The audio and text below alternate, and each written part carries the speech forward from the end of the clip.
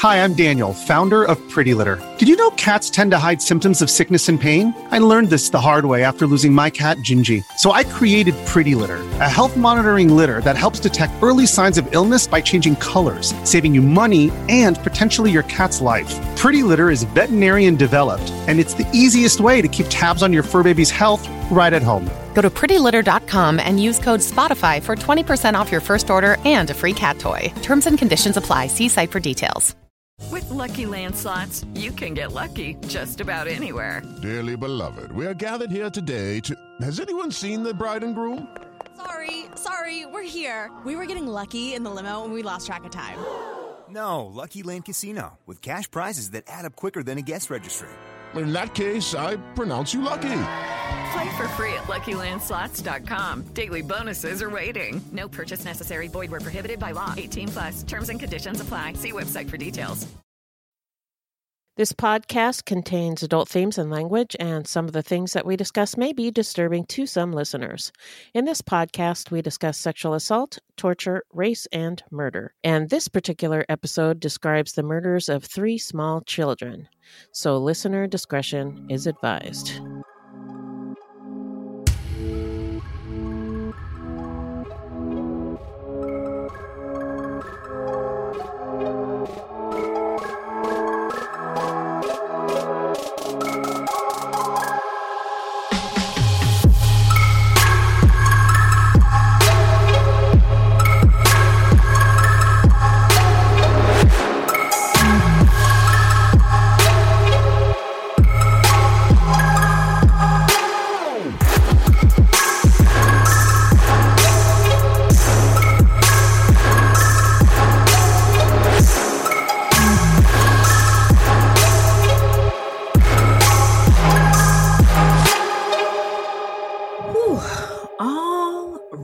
Welcome and bienvenidos, bitches, to Fruit Loops. Thank you so much for listening. Fruit Loops is a podcast about true crimes committed by people of color and their victims that we don't hear or know much about.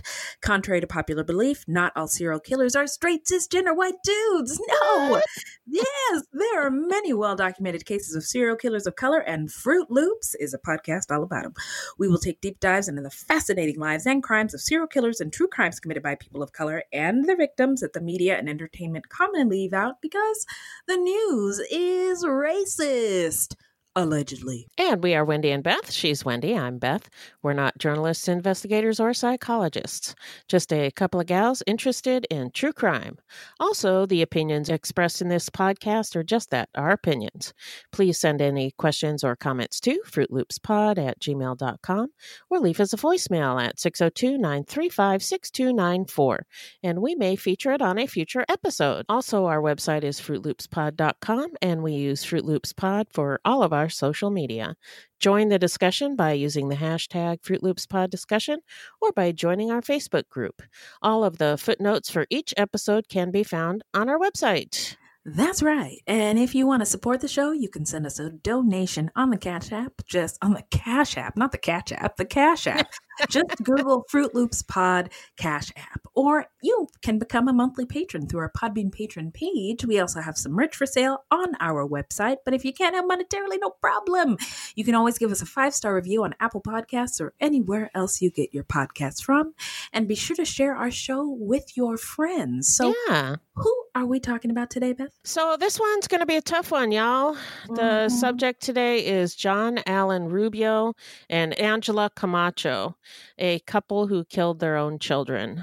So familicide rather than serial killing, but worthy of talking about. And this subject was suggested to us by our Fruity Melissa. Yes, thank you, Fruity Melissa. This was a tough one indeed. Yeah. But before we get into the terribleness of the story, how you doing? I'm good. I watched Hamilton a couple of times on Disney Plus over the weekend and bawled my eyes out, so I'm feeling pretty good. Yeah, it was glorious. I've watched it 4 times. Oh my gosh. In the span of 2 days.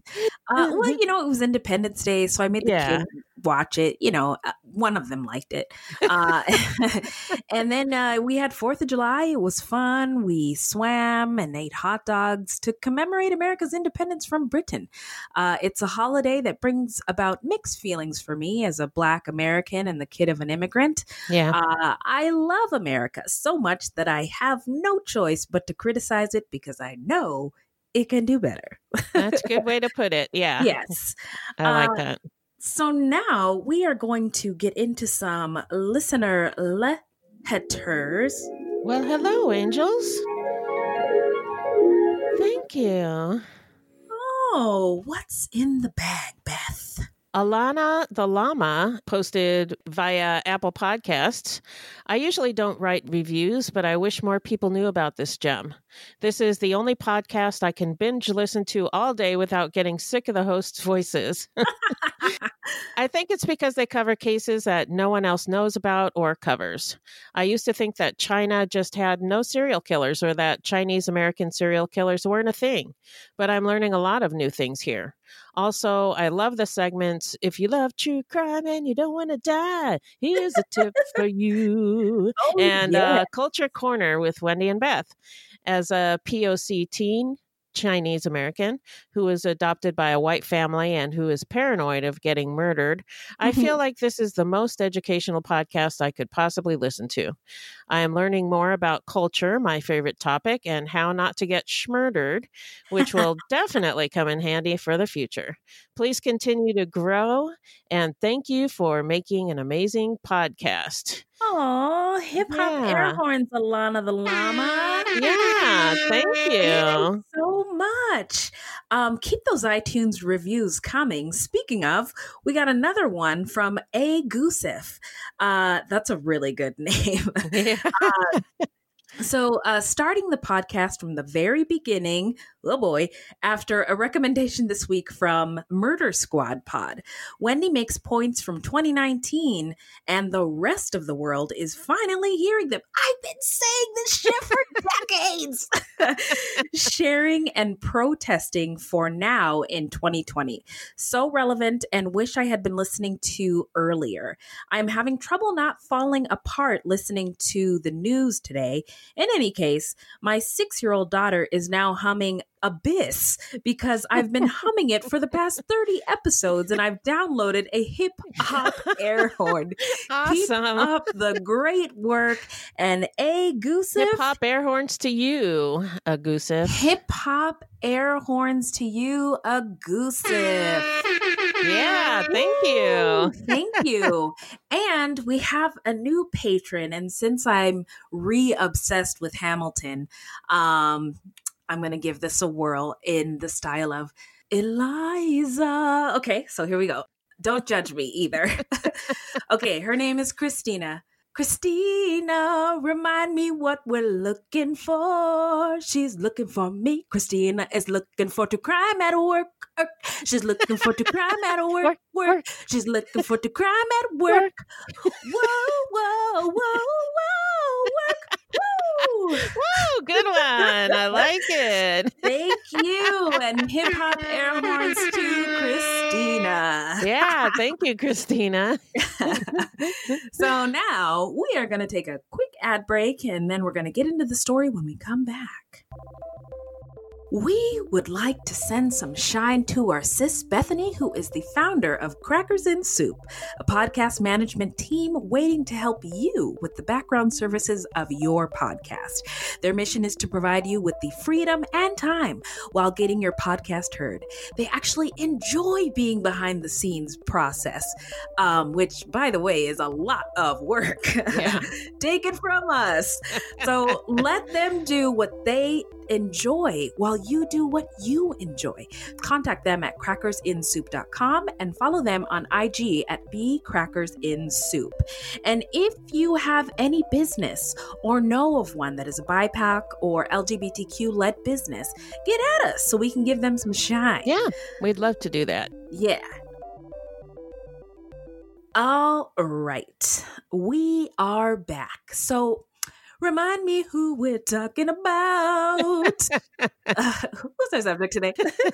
Today we're talking about John Allen Rubio and Angela Camacho, who murdered their own children and then decapitated them. And this is a tough one, so please be forewarned. We will give you another heads up before we get into the really tough stuff. Yeah, so now we're going to get into the stats of the story, which normally is Wendy's favorite part of the story because I'm a sick fuck. But this is not that case. So no hip-hop air horns will be had at this time. So here we go. Here are the players. John Allen Rubio, who was born on August 12th in 1980 in Brownsville, Texas. His common-law wife, the mother of these children, was Angela Camacho. She was born on November 11th, 1979. And on March 11th, 2003, the couple murdered their 3 children, Julissa Quesada, who was 3, John Estefan Rubio, who was 1, Mary Jane Rubio, who was only 2 months old at the time. And I didn't until 20 minutes before we started recording looked at photos of these kids, and they were the most beautiful, happy little angels. And I shouldn't have done that. Yeah. So now we are going to dive into the setting. Take us there, Beth. The setting is Brownsville, Texas, located in the Rio Grande Valley.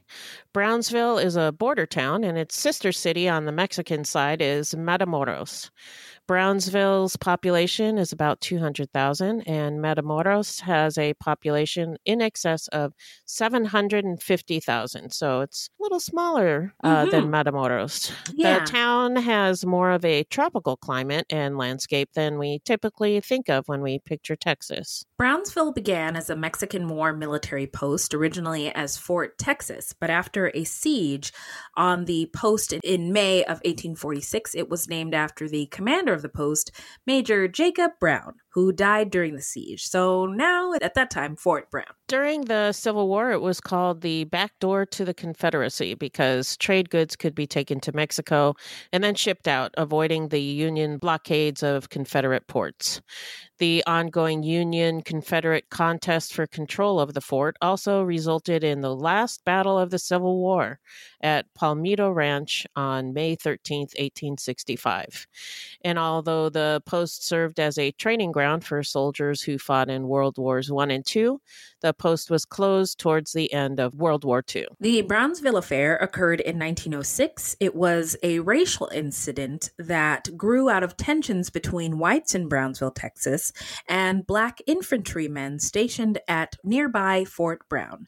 About midnight on August 13th to the 14th in 1906, rifle shots on a street in Brownville killed one white man and wounded another. White commanders at Fort Brown believed all the black soldiers were in their barracks at the time of the shooting, but the city's mayor and other whites claimed that they had seen black soldiers on the street firing indiscriminately, and they produced spent shells from army rifles to support their statements. Despite evidence that the shells had been planted as part of a frame-up job, investigators accepted the statements of the mayor and the white citizens, as they typically do. Yeah. When the black soldiers insisted that they had no knowledge of the shooting, President Theodore Roosevelt, you know that asshole who's on Mount Rushmore, ordered the 167 black infantrymen discharged without honor, claiming conspiracy of silence. His action caused much resentment among the blacks and drew some criticism from whites as well. But a U.S. Senate committee, which investigated the episode in 1907 to 1908, upheld Roosevelt's action. The Brownsville affair has ever since been a matter of controversy, and with the rise of the Civil Rights Movement, it became a matter of embarrassment to the Army. After the publication in 1970 of John D. Weaver's The Brownsville Raid, which argued that the discharged soldiers had been innocent, the Army conducted a new investigation in 1972 and reversed the order of 1906. Too little, too late, guys. Yeah, that's exactly what I was going to say. Great minds think alike. Yeah. So drugs and poverty were everywhere in the part of Brownsville where John Allen Rubio and Angela Camacho lived. It is one of the poorest parts of the country. And more than once, Brownsville has been ranked as the poorest city in America. The area has a high crime rate that includes sexual assaults, drug use, and sales, as well as sex work. But again, these are not activities people engage in because there's so much fun. It's because they need to survive and also escape the pain of their living situation. As a historically disenfranchised area of the country, there has never been a medical school in the region, and there is a desperate lack of mental health professionals to treat the population. So they're not living in the greatest Place. the greatest place, right? Yeah. So a lot of hardship.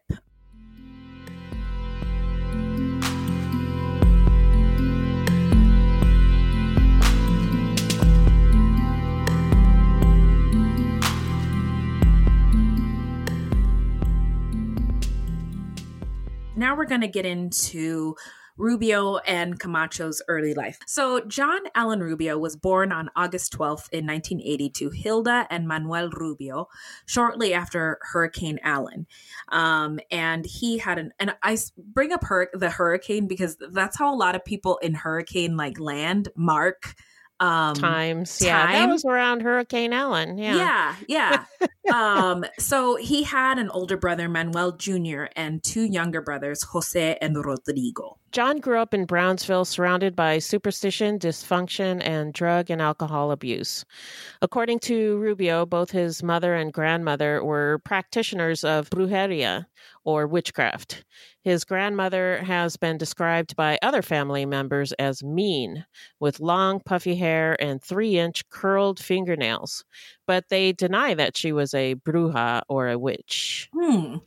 John remembers his mother fondly from when he was a child, but said that she became addicted to crack and she changed after that. Hilda's sister said that she was a good mother and provider, and then she just turned around and went for the worst. She had been a nursing assistant, but she quit her job, and afterwards, her drug use became worse. It's been alleged that Hilda did crack while she was pregnant with John, but she has always denied this, although she did admit to drinking a 6-pack of beer a day when she was pregnant. Oh! Yeah. She was often absent during John's childhood, and his brothers, particularly his older brother Manuel, often took on parenting roles and duties such as cooking and helping John get dressed for school. Birthdays were not celebrated, and at Christmas there were no trees or presents. Yeah, and normally we bring this up in the beginning, but he is obviously a Latinx Mexican. Forgot to mention that. Gentleman of Mexican descent. So might have figured that out. Yeah, sorry. When we got into the history, we just got ahead of ourselves, but we always like to point that out. I was listening to some podcasts because we're doing some research on the baseline killer for reasons we can't discuss. But I was playing other podcast episodes, not from us, but from other podcasters. And not once do they mention that Godot is a black guy. And how that might have played into the story. Yeah. Was it all white people? Yeah. That's why. Yeah. Well, you heard it here, folks, at Fruit Loops. Race matters in all things. So that's why we talk about it. So John had trouble with language and he had developmental delays. He had night terrors, and family members said he would talk to things that weren't there. He would see shadows, even in preschool. And instead of helping John with these issues, Hilda encouraged a belief in brujeria. By the way, welcome to Culture Corner.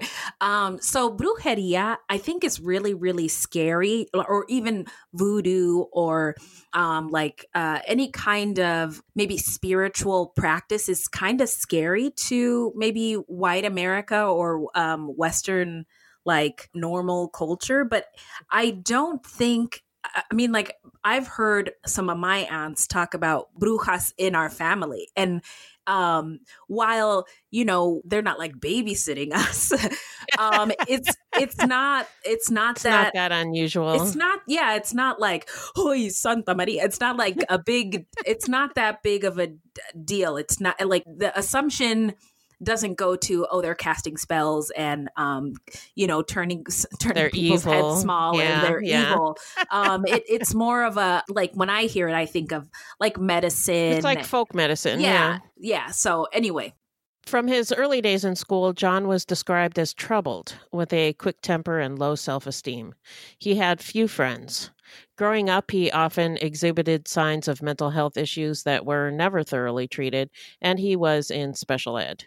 When his mom, Hilda, was asked later why she didn't get him some help, she replied that she didn't think he had any problems. In high school, John joined the ROTC. Don't know what it stands for, but it's like military school for high school kids. He was also on the swim team, and although not the best swimmer, to the swim coach, he stood out because he was so dedicated and he worked so hard. He wasn't particularly tall, but in great shape, and the coach took to calling him Big John in order to build up his self-esteem. He was also in a dance troupe doing Mexican folk dancing, aka baile folclorico, at parades and at parties.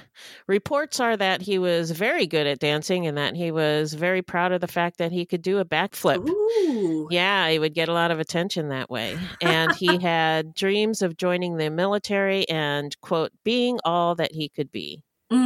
By the way, I have such fond memories of baile folclorico when I was a little girl. Like when we had pep rallies at school, the baile folclorico troupe would come in, and when there were parties, they would be at the party. Like it was just at parades and festivals. Like they were just, and it was, every dance has a story. How fun. And it's just mesmerizing. Anyway, I digress. So at home, his father was very abusive towards Hilda and John, sometimes beating Hilda to the point where her eyes were so bruised and puffy that she could not see. John's father would call him stupid and worthless, and his mother sometimes called him Mongolo, which is the Spanish equivalent to the R word, referring to mental disability. John suffered frequent beatings from his father until his parents split up and his father left. One night when John was about 14, his father came and got him and took him to a bar and bought him a beer. Could have just named him Sue to make him tough. The next morning when he woke up, his mother was calling for him to help her. His father had spent the night too drunk to drive home and was attacking Hilda. All the anger welled up in him, and he punched his father in the face and knocked him out. John rarely saw him after that. So obviously these are patterns of PTSD in this boy's life. Yeah. Hilda began pushing John towards sex work as early as age 12. His mother told him that it was a viable option, and he eventually followed in the family tradition of sex work at his mother's suggestion.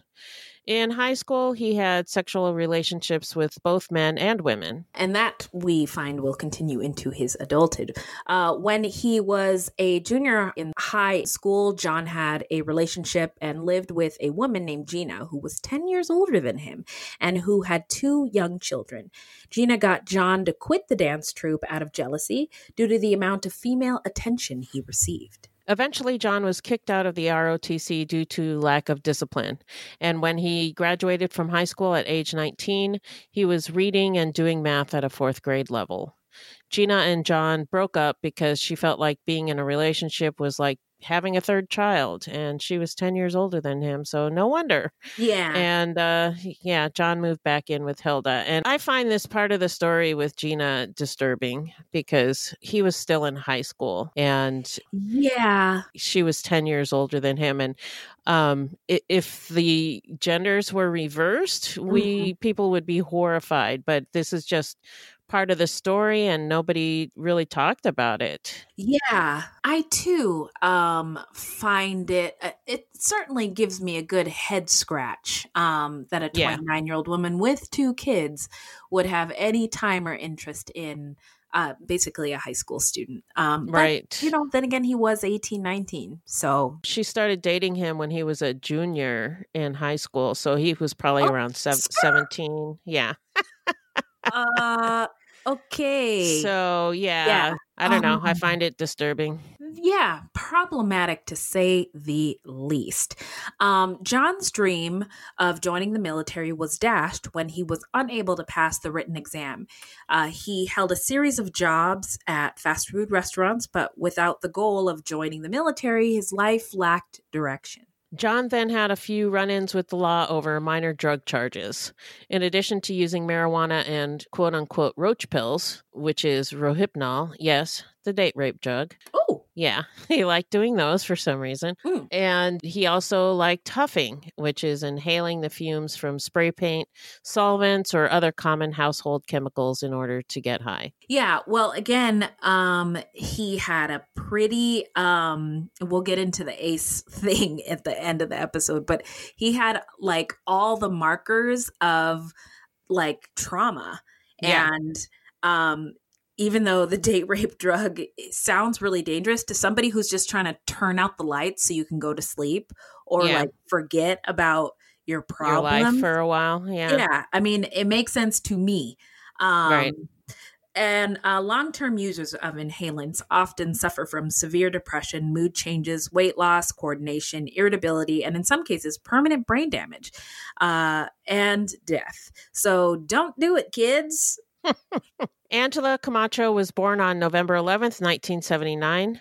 We don't know as much about her early life because she has been more reticent about speaking to the public, but she was a Mexican national from Matamoros who immigrated to the United States. She was not known to use drugs or inhalants, but she was a special education student and a slow learner. When she was 14, she was given an IQ test and she scored 62. Anything under 70 is considered intellectually disabled. Angela has been described as easily influenced, limited in conversational skills, and docile, a follower who usually went along with whatever someone told her to do. The one thing that both Angela and John shared was being born into and raised in abject poverty. By the way, sometimes that's like enough to, Unite people. Yeah. Like, so I'm married to old Whitey, and like one thing I hear from my friends who are in relationships with people who are maybe people of color, other people of color, or within their own ethnic group or race is that like you don't have to explain. Like I have a lot of explanatory. You got comments. a lot of explaining to do.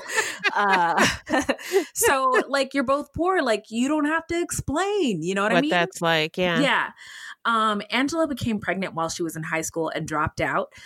She was living with her child's father when she met John in 2000 or 2001, who was living in the same apartment complex. John used to inhale spray paint with Angela's then live-in boyfriend, but after witnessing the man verbally and physically abuse Angela, she and John became romantically involved.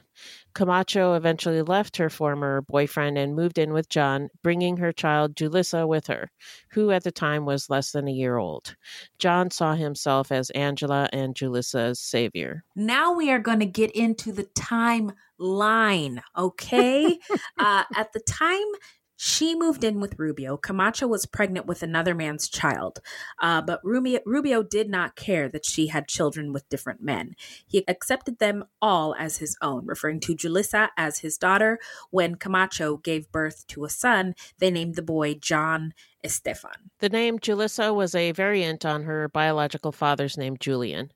Julissa, or Julie, had curly black hair, and she was very energetic, sweet, loving, caring, and innocent. When others were sad, she would comfort them. She shared everything with her siblings. Rubio was proud because he helped potty train her and helped her learn to speak. John Estefan was called Johnny, and he was named after Rubio, and they chose the middle name Estefan. I saw this in a book, or actually I audibled it in a book, after Stefan from the 90s sitcom Family Matters, who was the alter ego, the cool version of Steve Urkel. And Rubio described him as a little tough guy. Soon Soon after Johnny was born, Camacho became pregnant again. During this time, Rubio held a number of low-wage retail jobs, and the family moved several times, including time spent in friends' houses and sometimes living on the streets. At 2 years and 3 months, Julissa was taken to a children's health center where she was described as dirty, her feet were black, wearing smelly clothes, and she was anemic. Johnny was 4 months old at the time and was also filthy, with skin crusty, his clothes smelling of mildew. He was in the 3rd percentile for height and 5th percentile for weight. Both children were described as having been covered in scars from mosquito bites, and they were malnourished. For a time, the family lived in a one-bedroom apartment with no electricity or running water. When they were without a home, the couple and the children would sleep on a mattress in an alley or in abandoned houses. The family would eat dinners at a local soup kitchen. That is also where they got their mail. By the way, this is like we talked about the setting. I mean, this is some hardcore poverty. Yeah. And to people who might listen to this family situation and be like, why couldn't they just work harder? Because that's not enough to escape this type of situation. Yeah. So they didn't have the skills. Uh-huh. They couldn't figure their way out of it. And that's what happens when you don't have the education, the skills, the support from family, all that kind of stuff. Yeah, there was a lot of factors that kept them from just lifting up themselves by their bootstraps. Right.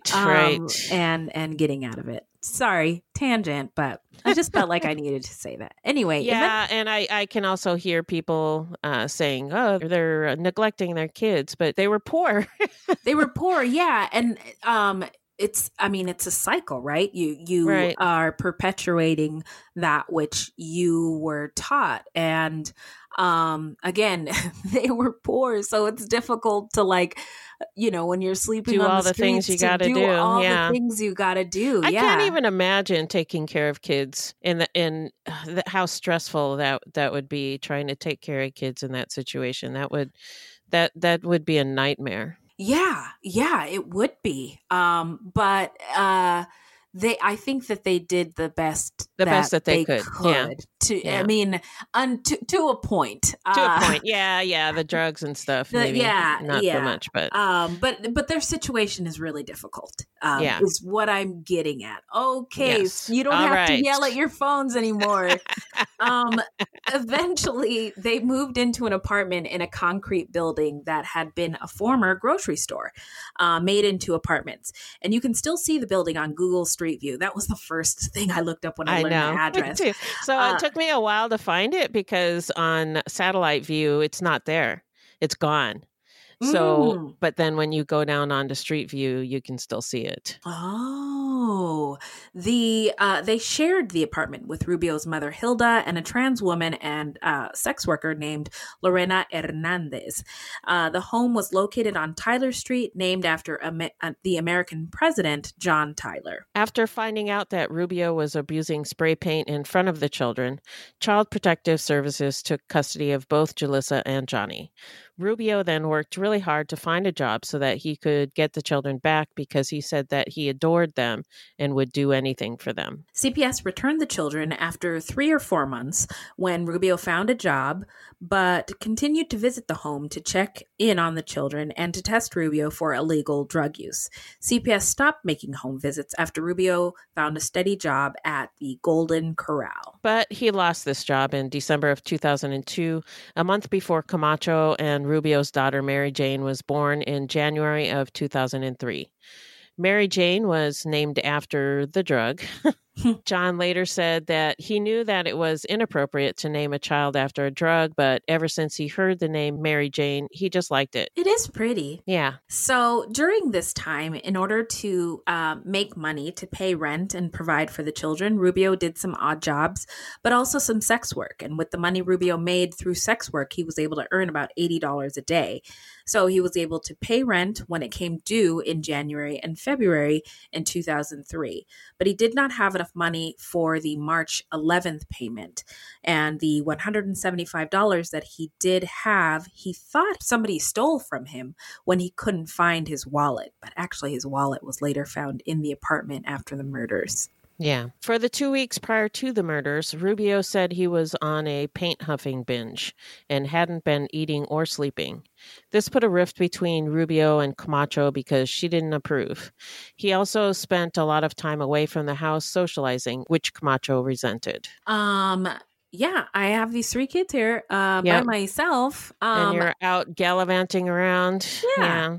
A few days before the murders, Rubio asked his brother Rodrigo for money, but his brother refused. He didn't approve of Rubio's life choices and how he often depended on family members to support him. Rubio also asked his brother Jose if the family could move in with them, which was also rejected. And around this time, the family found out that the food stamp benefits for the children were being cut off because of a problem with the children's paperwork. A neighbor who was 11 at the time recalled that he used to play with the Rubio and Camacho kids. He remembered their diapers would be weighted down. The night before the murder, he said he saw Rubio outside with Johnny, and Rubio was hitting the little boy. The neighbors threatened to call CPS, and Rubio said he didn't care if they called CPS or not. That evening, a neighbor did contact CPS, but the children were dead the next day. According to Angela, on March 8th, the children became sick and had fevers. On March 10th, while the family was riding a bus home from a medical center, a woman gave Johnny a piece of candy. Rubio then became convinced that that woman had cast a spell on the children, causing them to be sick. Rubio was also convinced that as they got off the bus, he saw a woman who had the mark of the beast on her, and Rubio told the family to run, which they did with 2 babies in their arm and a toddler in tow. When they returned home, Rubio had Camacho use the ritual of the huevo, sweeping an egg over her body and then breaking the egg into a glass of water. And this is neither here nor there, but that is not actually how the ritual should be done. It was an attempt at curanderismo. Curanderos, or Latinx healers, are trained practitioners who use folk remedies to help with the diseases of the body, mind, and spirit. And Laura Tillman, who was the author of the book The Long Shadow of Small Ghosts, she interviewed a couple of curanderos for the book, and they were offended at the notion that this could be classified as curandismo because only a trained curandero could assess what the egg meant. And it is also used to cure someone, not to diagnose. In any case, the way which the egg yolk floated convinced Rubio and Camacho that someone had done something bad to Julissa. When Hilda came home that night, Rubio asked her for her share of the rent. Rather than argue with him, she gathered some clothing and made to leave. As she was leaving, Rubio asked her why she was doing witchcraft on them. She was surprised and said, "I don't do that to my enemies, much less my own sons." At some point that evening or in the early morning, Rubio nailed the back door off of the kitchen shut because, according to Camacho, we didn't want anyone or any bad spirits to come in through that door. Quick layout of the apartment. It's like a giant hallway because remember it used to be a grocery store. And there's no windows, and there was a front door and a back door, and that's the only way for light and air and anything to come in and out. The only people who know exactly what happened in the apartment after that are Rubio and Camacho, and their stories are different and have changed over time. And this is the really hard part. So if you don't feel up to listening to this part, please fast forward a few minutes. Yeah, so here we go. Okay. According to Rubio, he began to feel weird. He heard his pet hamsters fighting each other, which was unusual. He described what he saw next as being like a movie or something I saw on TV. The hamsters would look at him with a nasty expression and then growl. I don't think hamsters growl. Well, that's what he saw. They just squeak. Rubio became convinced they were possessed and decided to kill the hamsters, which he did by spraying them with hairspray so they would choke. He then brought the cage into the front room of the house, took them out one at a time, and smashed their heads with a hammer. He then flushed them down the toilet. Julissa, hearing the commotion, woke up and came into the front room. According to Rubio, she then started acting strangely, looking at Rubio, quote unquote, weird, and talking in a quote unquote demonized voice, and that she was two people in one. Camacho had awoken by this point and came into the front room.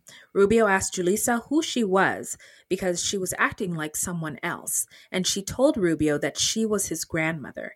He began to speak with Julissa as if she was his grandmother, and Julissa would respond. Rubio claimed that Julissa said, "Yo es ella, ella es yo." I am her, and she is me. Rubio believed that his grandmother was possessing Julie's body and that Julie and Mary Jane were then sharing the same body. He then saw Julissa cutting the tape off of an electrical outlet, which Rubio had put over that outlet to prevent the children from hurting themselves. He said that it appeared to him that Julissa was cutting the tape with a pair of scissors and then trying to give the scissors to Johnny so that he could stick them in the outlet and electrocute himself. Rubio said that he believed his grandmother's spirit, possessing Julissa's body, was attempting to harm John. He shook Julissa, blew in her face in an attempt to cast the grandmother out. He then put John back in his crib and began to choke Julissa. He thought he had succeeded in casting out the grandmother's spirit, but Julissa probably either passed out or died when Rubio choked her.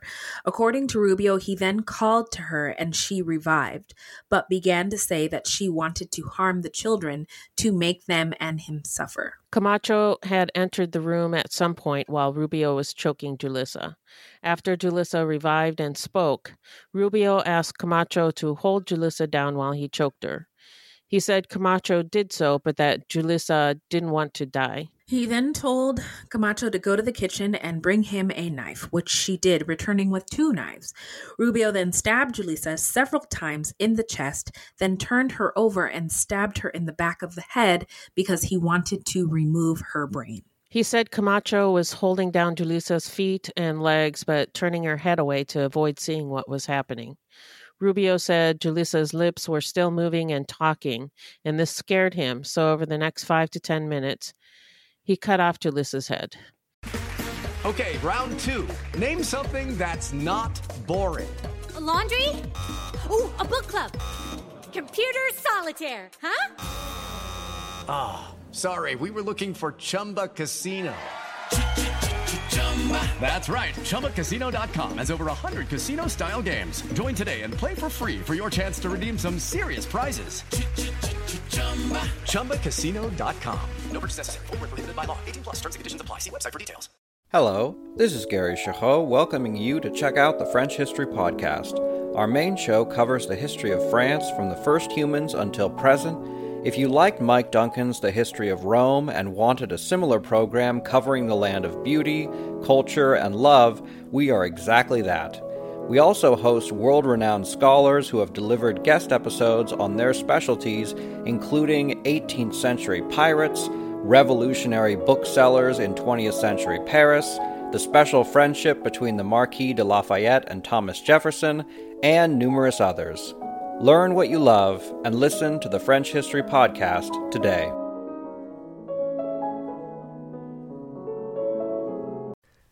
From DNA testing to the Dixie Mafia, Crime Capsule brings you new stories of true crime in American history. I'm your host, Benjamin Morris. Join us for exclusive interviews with authors from Arcadia Publishing, writing the hottest books on the most chilling stories of our country's past. You can find us wherever you get your favorite podcasts or on evergreenpodcasts.com. Crime Capsule. History so interesting, it's criminal. Did you know 1 out of 6 couples struggle with infertility, including old Whitey and me? Seriously, that is a staggering statistic that most people don't know or aren't ready to talk about. We need good data and information about our bodies in order to have informed conversations with our doctors and make the best decisions for ourselves and our futures. Good data and information about our bodies is crucial when it comes to our body autonomies, especially in the year of our Lord 2022. And that's why modern fertility was created. It's an easy and affordable affordable way to test your fertility hormones at home with a simple finger prick. Mail it in with a prepaid label and you'll get your personalized results within 10 days. Traditional testing can cost over $1,000, but Modern Fertility gets you the same info at a fraction of the price. And if you go to modernfertility.com/fruit, you can get $20 off your test. Also, and this is really cool, if you have an HSA or an FSA, you can put those dollars towards Modern Fertility. Wow, that's amazing. Yeah. Now, if you want kids today or in the future, never or are undecided, it's important to have clinically sound information about your body, which can help you make the decision that's right for you. Right now, Modern Fertility is offering our listeners $20 off the test when you go to modernfertility.com/fruit. That means your test will cost $179 instead of the hundreds or thousands it could cost at a doctor's office. Get $20 off your fertility test when you go to modernfertility.com/fruit. That's modernfertility.com/fruit. Now a word from our sponsor, BetterHelp. How we care for our minds affects how we experience life, so it's important to invest time and care into keeping them healthy. There are plenty of ways to support a healthy brain, like learning a new language or taking power naps, but there's also BetterHelp online therapy. Now, we are huge advocates for mental health here at Fruit Loops HQ. Oh, yes. And we have both used therapy throughout our lives, including BetterHelp, and especially in these past several years to help us deal with challenging times,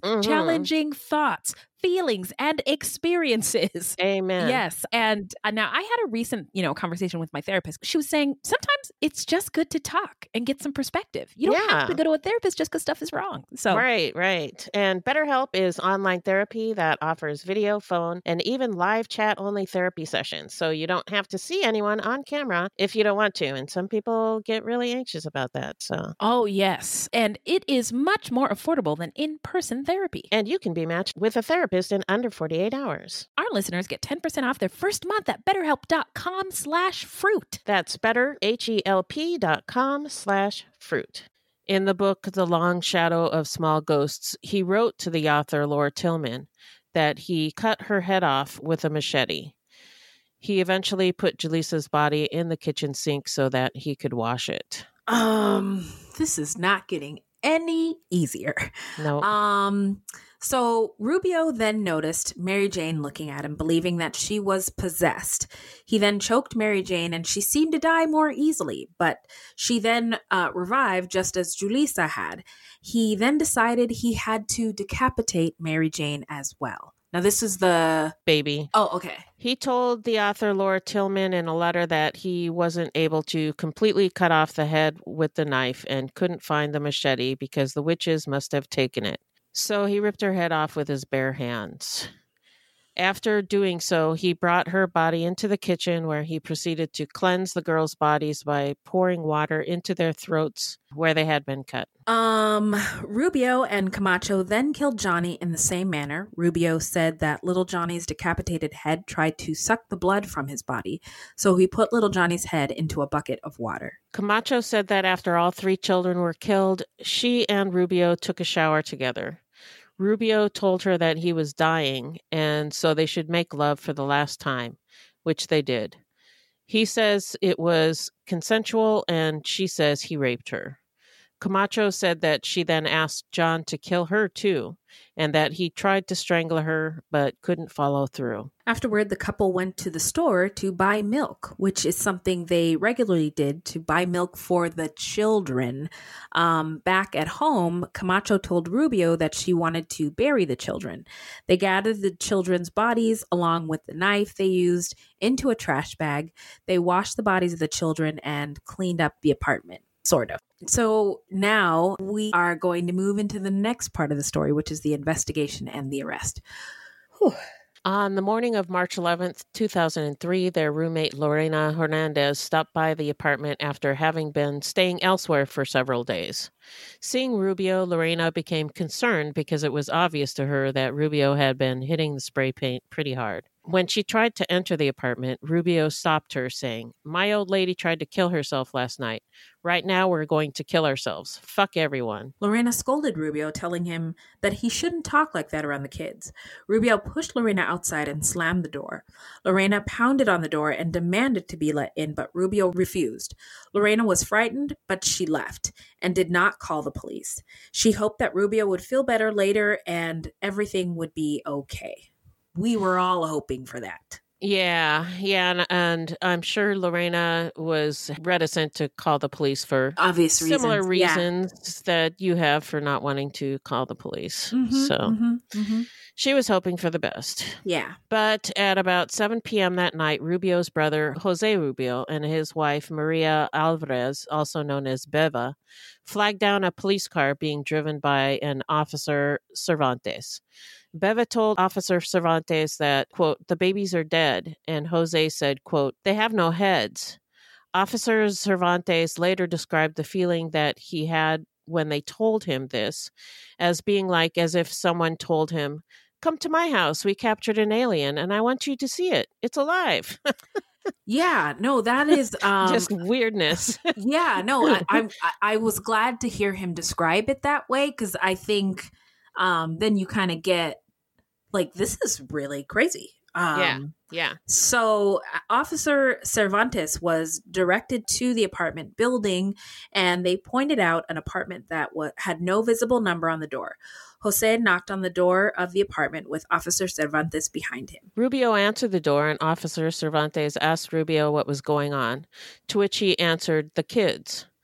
Rubio invited him into the apartment, which was littered with garbage, bags, toys, shopping carts, empty water bottles, and piles of clothes. He saw Camacho sitting on a small bed or futon. She was looking at the floor and would not look up. Jose demanded of Rubio, tell him. Rubio then sat down next to Camacho and said, the kids are in the back room. Officer Cervantes had already called for backup, but fearing for the safety of the children, he investigated.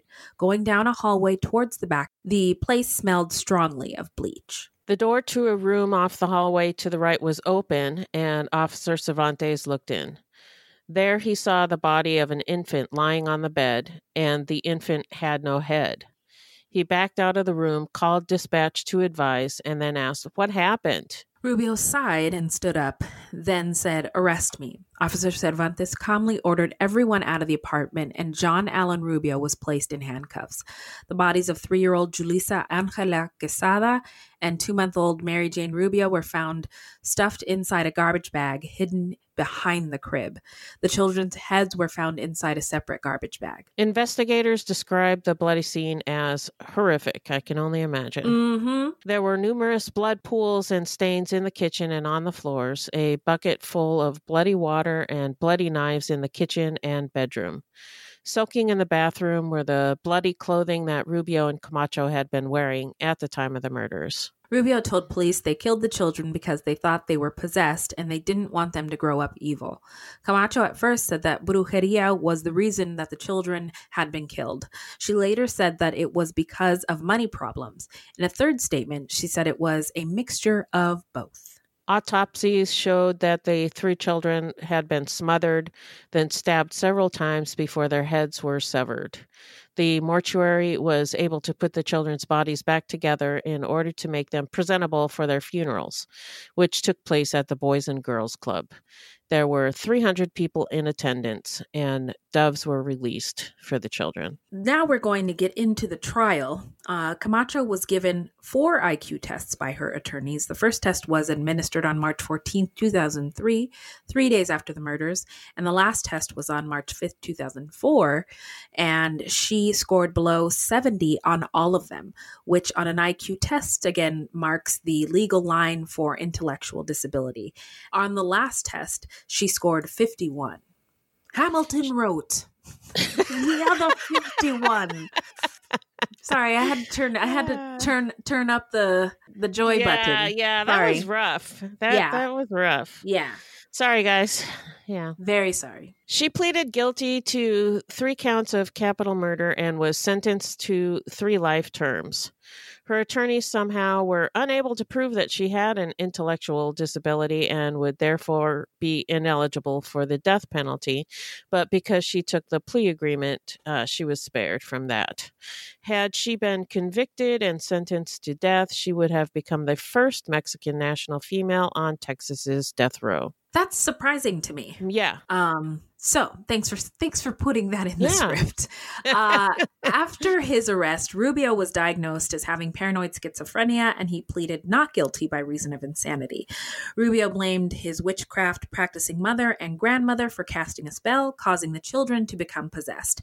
And his attorney argued that the story was almost too far-fetched for someone with an IQ of 76 to concoct. As a child, his IQ was measured at 92, which is in the normal range. Yeah, I think all that paint huffing probably was not good for his brain. Knocked off a few points. Yeah. 2 psychiatrists testified during his trial that Rubio was a paranoid schizophrenic with a history of substance abuse. They testified that Rubio's chronic drug use, especially his inhaling of spray paint, contributed to the murders. Mary Anderson, a psychiatrist who was a witness for the prosecution, said Rubio's inhalation of spray paint over time may have created a psychotic state, but she added that he knew his actions were wrong. Rubio and his attorney delivered a request for the death penalty moments after prosecutors began their opening statements in the penalty phase of his trial. Although prosecutors also sought the death penalty, they said Rubio was just trying to play on jurors' emotions. Prosecutor Paxton Warner said, "Do not give this man the answer that he wants because he asked for it. What he's trying to do now is what he's done his entire life. He is trying to prey on you and prey on your emotions. This is not about remorse, ladies and gentlemen. Once again, this is all about him." I always get a little ugh in my stomach when I hear how prosecutors sort of like bend things. Or any attorney, really. That's true. That's their job, right? Yeah, it's their job, but yeah, it's kind of gross. So jurors sentenced John Allen Rubio to death by injection a day after convicting him of 3 counts of capital murder, 1 for each of the children he admitted killing. Rubio has since pursued appeals, and I believe his sentence was overturned in 2007. He was tried a second time. It was like a technicality. So Angela, in the first trial, there was a recording of her version of events, and Camacho's attorneys weren't able to cross-examine her. And for that reason, he was granted a second trial. That was my understanding from the book. So he was tried again a second time and resentenced to death in 2010. So now we're going to get into where are they now? Well, tell us, Beth. Angela Camacho is serving her time at the Christina Melton Crane Unit in Gatesville, Texas. John Allen Rubio is still on death row at the Allen B. Polensky Unit in West Livington, Texas. He regrets what he did. Interestingly enough, in interviews, he still talks about the children with great love and affection. His mother believed he was innocent until she died in 2019. Tres Angeles Community Garden was built on a lot adjacent to the apartment building where the crime occurred, in part as a memorial to the 3 children. There was a long debate in Brownsville about whether the city should demolish the apartment building where the murders took place. Many locals believed that the building held some evil presence and were in favor of razing it, but some felt that it should be left as a reminder, and historians were also against demolishing it.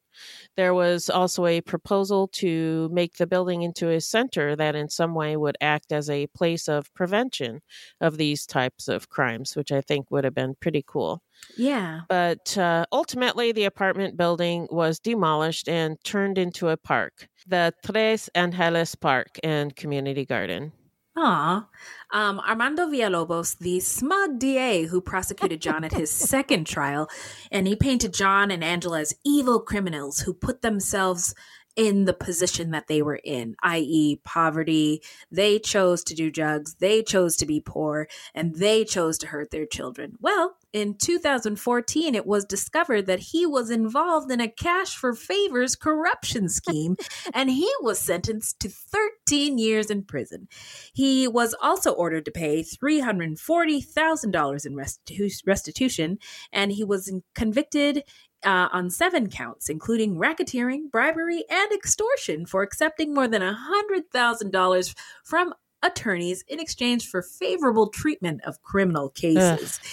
Even in prison, he managed to view himself and his actions apart from those of the criminals that he put away. Gross. Yeah. After finding the children's bodies and working the crime scene, Officer Cervantes was affected for the rest of his life. Prior to that, he had thought of fatherhood as simply being able to provide for his family and working long hours to do so. Afterwards, he decided to change his outlook and his priorities, and he made efforts to spend at least an hour a day with his family outside of work, which I thought was one nice silver lining to this story. Yeah, and I think sort of researching this story kind of made me like hug my kids a little tighter. A little closer, yeah. Yeah, and like, I don't know, put the phone down and just sort of spend a little more time with them. Yeah, appreciate my time with them. Anyway, you're right. That is the silver lining in this case. It's a reminder that life is short and it is precious. And love your children. And love your children the best way you can. So now we're going to get into what we think made the killers snap, as well as our takeaways. I'll start. Las drogas, la locura y la pobreza. Drugs, mental illness, and poverty. They were in a tough spot financially, living in poverty, and the loss of John's job and finding out there was a problem with their food stamps earlier didn't help. John's mom was supposed to help with the rent on that day, and she couldn't. And he lost his wallet. And the drugs didn't help. John's emerging schizophrenia didn't help. And Angela later recounted seeing visions of an evil woman in black hanging about her area. And that didn't help either. And her low intelligence probably made it impossible for her to go against whatever John suggested. These are just my thoughts. I don't know if that's true. And, like there were different interventions in the kids, in the family's lives, like CPS was involved. John and Angela took parenting classes and drug tests, but it wasn't enough. And John was, was he possessed by the devil? Did he have a bad trip, or was he in the throes of schizophrenia? I don't know. I just think that this is just all I can say about this case is it's just a tragedy. Yeah. And justice was served in that Camacho got life in prison and Rubio got the death penalty. But no matter how you slice it, 3 babies are dead. So yeah, it's really sad. Mm-hmm. Hi, I'm Sean McCabe. And I'm Carrie McCabe. We are, married, obviously, but we're also obsessed with the darker side of things. True crime stories, alien abductions, poltergeists. If it leaves you scratching your head and keeping those lights on at night, we want to hear about it. That's why we host the podcast, Ain't It Scary, with Sean and Carrie. Every week, we bring our listeners a true story guaranteed to send chills down your spine. From history's most brutal serial killers to the mystery of spontaneous human combustion. Yep, lots of these stories leave unanswered questions behind, and you'll get to poke through the rubble of the evidence with a hardened skeptic and someone whose mind is more open to fun. Yeah, that's what I was gonna say. You can find Ain't It Scary with Sean and Carrie wherever you get your podcasts, and on social media at Ain't It Scary. Come play with us.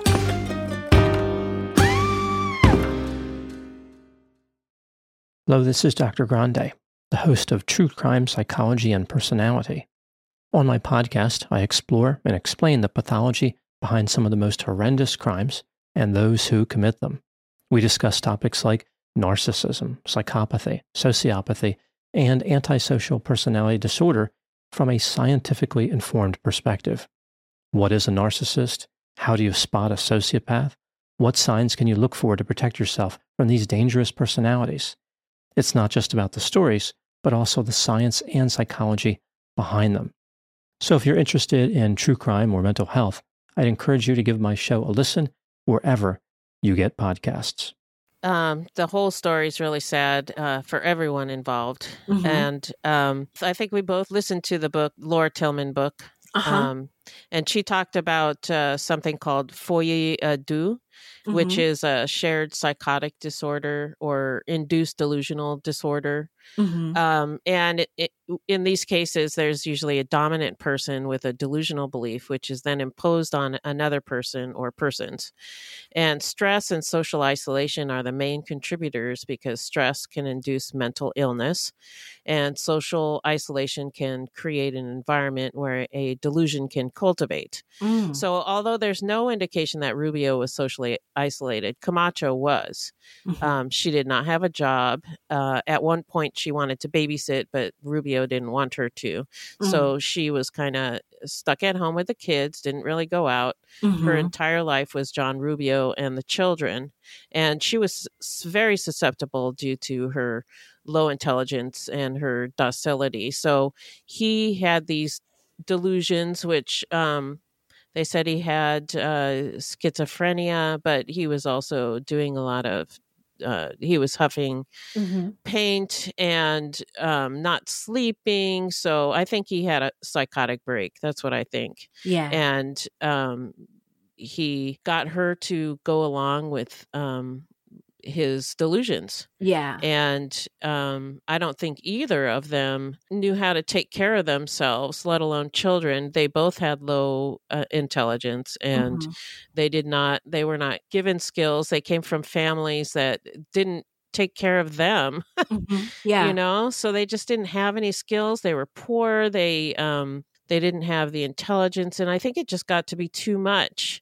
I don't think Rubio was of sane mind, and I do think Camacho was deeply influenced by his delusional thinking. Yeah. And they existed in a culture that believes in brujeria and demonic possession. So I don't think they thought that these delusions were crazy. I think they thought they were happening. Yeah. And according to author Laura Tillman, quote, I think you have to look at these beliefs to understand the crime because they affected the way that the crime was committed and may have impacted why John didn't receive treatment for symptoms that might have otherwise registered as those of paranoid schizophrenia. And if you recall, his mom earlier in his life, she said she didn't think he had any problems, Yeah. And Laura Tillman also said, I think it's telling that defense attorney Ed Stapleton says that members of his own defense team believed a devil possession was at play. So, that's the culture that they lived in.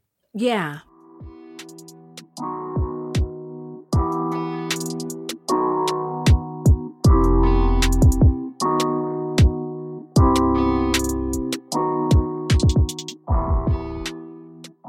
Now we are going to get into how not to get murdered. So, if you love true crime and you don't want to die, here's a tip for you. It feels good to laugh after 45 after minutes. After all that. Yeah. 45 minutes of fuck shit. Yeah. Oh, boy.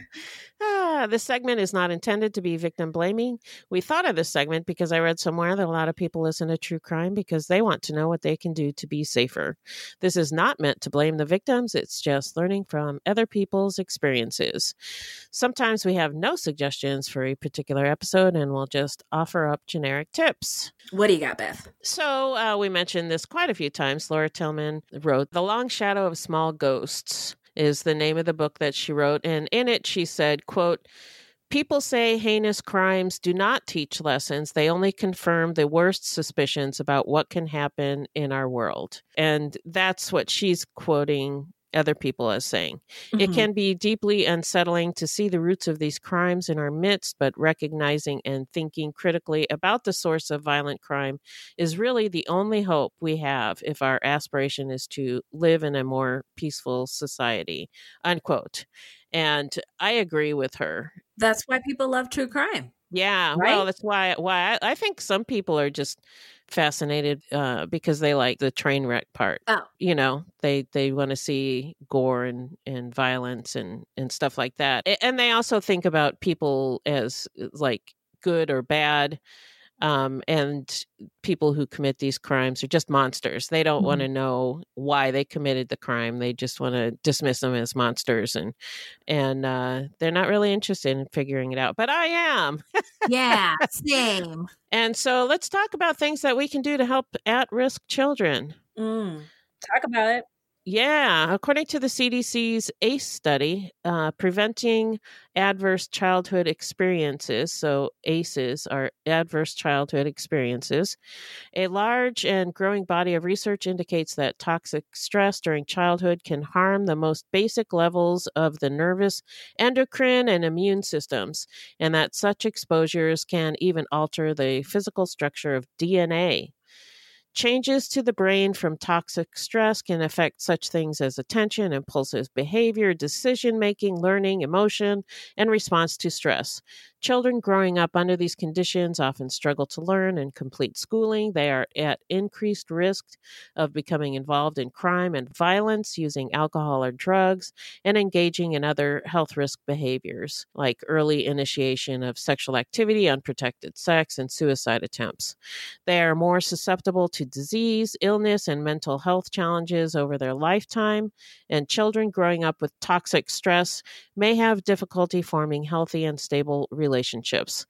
They may also have unstable work histories as adults and struggle with finances, family, jobs, and depression throughout life, the effects of which can be passed on to their own children. But ACEs and their associated harms are preventable. Creating and sustaining safe, stable, nurturing relationships and environments for all children and families can prevent ACEs and help all children reach their full health and life potential. The evidence tells us that ACEs can be prevented by strengthening economic supports for families, promoting social norms that protect against violence and adversity, ensuring a strong start for children and paving a way for them to reach their full potential, teaching skills to help parents and youth handle stress, manage emotions, and tackle everyday challenges, connecting youth to caring adults and activities, and intervening to lessen immediate and long-term harms. So we've talked about defunding the police, and what it means is basically shifting some funds away from the police and towards social programs and initiatives. And I think we should definitely be supporting that idea. And as a society, we have to stop being reactive. Mm-hmm. Absolutely. And start being proactive, working towards preventing crime before it can happen by addressing social ills, especially as it pertains to children. So, let's do that. Yeah, let's do that. Great tips. And you can, anybody can go online and take the ACE score. So now we're going to get into the shout out portion of our show where we shout out any content by any marginalized groups, really, or any true crime goodies. So one of our fruities, Marlene, love you girl, posted a short film in the group by her cousin. It's called Good Night, Irene, and it's written and directed by Sterling Harjo. And it's so good, funny and sad at the same time. I loved it. So I looked up all of his feature films and put them on my watch list. Yeah, I really liked that film. It was really good. Yeah, totally. And I love that she keeps throwing at us more like indigenous content, events, art, film. Yep. So keep them coming. Keep it coming. Yeah. Yes, we need that. So we really appreciate it. So I just wanted to say Unsolved Mysteries is back. Yay! Haven't had a hip hop air horn in a while. Yeah. It's on Netflix. It's a new modern version, but they use the same creepy music touched up a little bit. And I have to say, I got chill bumps. Yeah, it's awesome. Yeah, they pay homage to Robert Stack in the opening credits. At the very end, you can see his picture. So I thought that was cool. Yeah. And each episode is one story instead of like the original where they had multiple stories. But that means that they can take a deep dive into each story. And the stories are so weird and fascinating. So thumbs up. Yes, absolutely. 5 stars. Thank you, Beth. You're welcome. Well, that's it for today. But where can the people find us? Our website is fruitloopspod.com. Our Facebook page is Fruit Loops Pod, and our discussion group is Fruit Loops Pod Discussion on Facebook. We are also on Twitter and Instagram at Fruit Loops Pod, and links to our sources will be in our footnotes. If you want to support the show, you can send us a donation on the Cash App. Just Google Fruit Loops Pod Cash App, or you can become a monthly patron through our Podbean patron page. This will help us pay for things like our website and pod hosting. There's no minimum and no commitment. Even $1 would help. And as always, we have merch for sale on our website. That's right. This is a weekly podcast and new episodes drop every Thursday. So until next time, look alive, guys. It's crazy out there.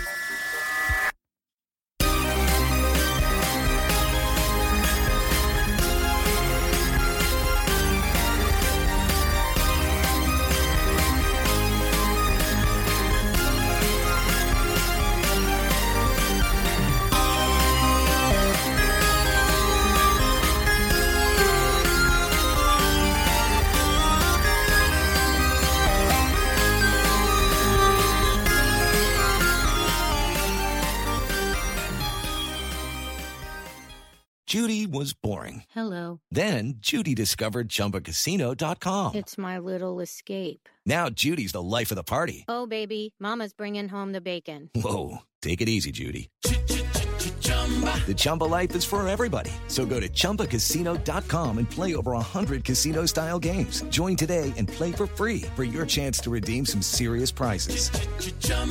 ChumbaCasino.com. No purchase necessary. Void where prohibited by law. 18+ terms and conditions apply. See website for details.